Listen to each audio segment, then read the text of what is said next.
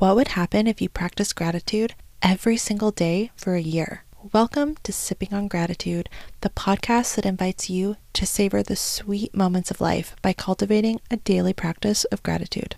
In each episode, we serve up a warm cup of inspiration with daily affirmations, weekly journal prompts, and valuable gratitude lessons. Imagine starting your day with a sip of positivity, embracing gratitude as the catalyst for your personal growth journey. Whether you're navigating the complexities of work, relationships, or self-discovery, Sipping on Gratitude is here to provide you a sacred space to pause, reflect, and celebrate the beauty both within and around you. So grab a mug and take a seat as we spill the tea on living your most grateful life, and don't forget to rate and subscribe if the podcast serves you.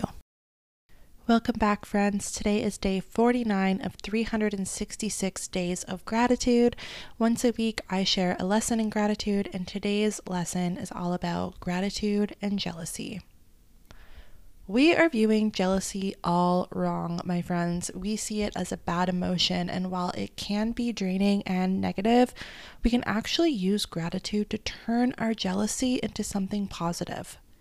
When we feel jealous, that is our brain signaling a desire to us. So right off the bat, we can be grateful to our jealousy for showing us something that we desire and for giving us a new goal to set. The second way we can use gratitude in this situation is to be grateful for the person or situation that we are jealous of. So if, for example, you're scrolling on Instagram and you see this girl's stories and she is killing it, like she just landed a dream career in the same field as you, she's at the gym every day, her outfit looks amazing, and you close your app seething with jealousy. Instead of sitting in your jealousy, try to practice gratitude because one, this woman has just proven that what you want is possible.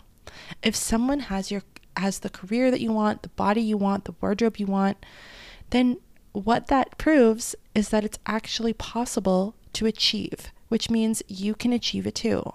And from that perspective, you can create excitement and motivation and expansion instead of feeling the restriction of jealousy. I hope this mini lesson was helpful, and I will see you back here tomorrow. Thank you so much for listening. If you're ready to dive deeper into gratitude, check out our show notes for a compilation of free resources.